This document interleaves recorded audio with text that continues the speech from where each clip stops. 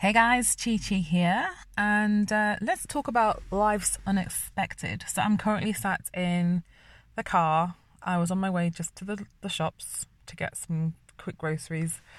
You know how it is after Christmas. There's nothing in the house.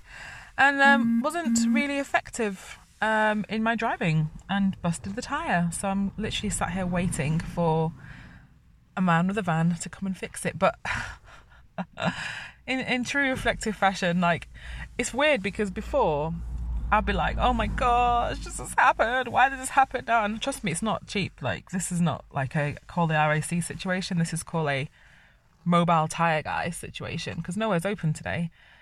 But I've just learned, particularly this year, that so many things happen, and things happen that are inside of your control, things that are outside of your control, and you can sit here and get really upset and angry and frustrated, which is a normal response, but it's not going to change the fact that the tyre's busted and I still need to go to the shops, and it's still going to be, you know, a couple of whatever pounds out of my pocket.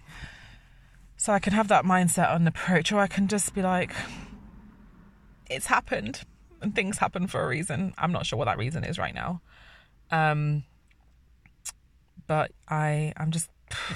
I'm just taking it with a different perspective. And that has been my attitude for the last couple of months, particularly with COVID and homeschooling, and are they going to school, they're not going to school, oh, Christmas has happened, Christmas is not happening, so many different changes and things. And, you know, it can be really easy to be really sad about these things. And I'm not saying that you shouldn't be sad, you know, they're normal responses, but these things, sometimes they're outside of our control. And I've really learned that if something's inside of my control, then I do something about it, and if it's not, then I just accept it, and then I just look for the kind of things to be thankful for. So I'm grateful that I'm able to get somebody to come and fix my tyre, and I'm grateful that I can afford to pay for it, and I'm grateful that it wasn't in the middle of the night and I'm not with the kids, and, you know, and whilst it's cold, there's still heating in the car and it's not, you know, a really bad day. So there's just so many different things. But yeah, so I just wanted to do that and just kind of how do you embrace when things don't go your way, or when things don't happen the way they should, and kind of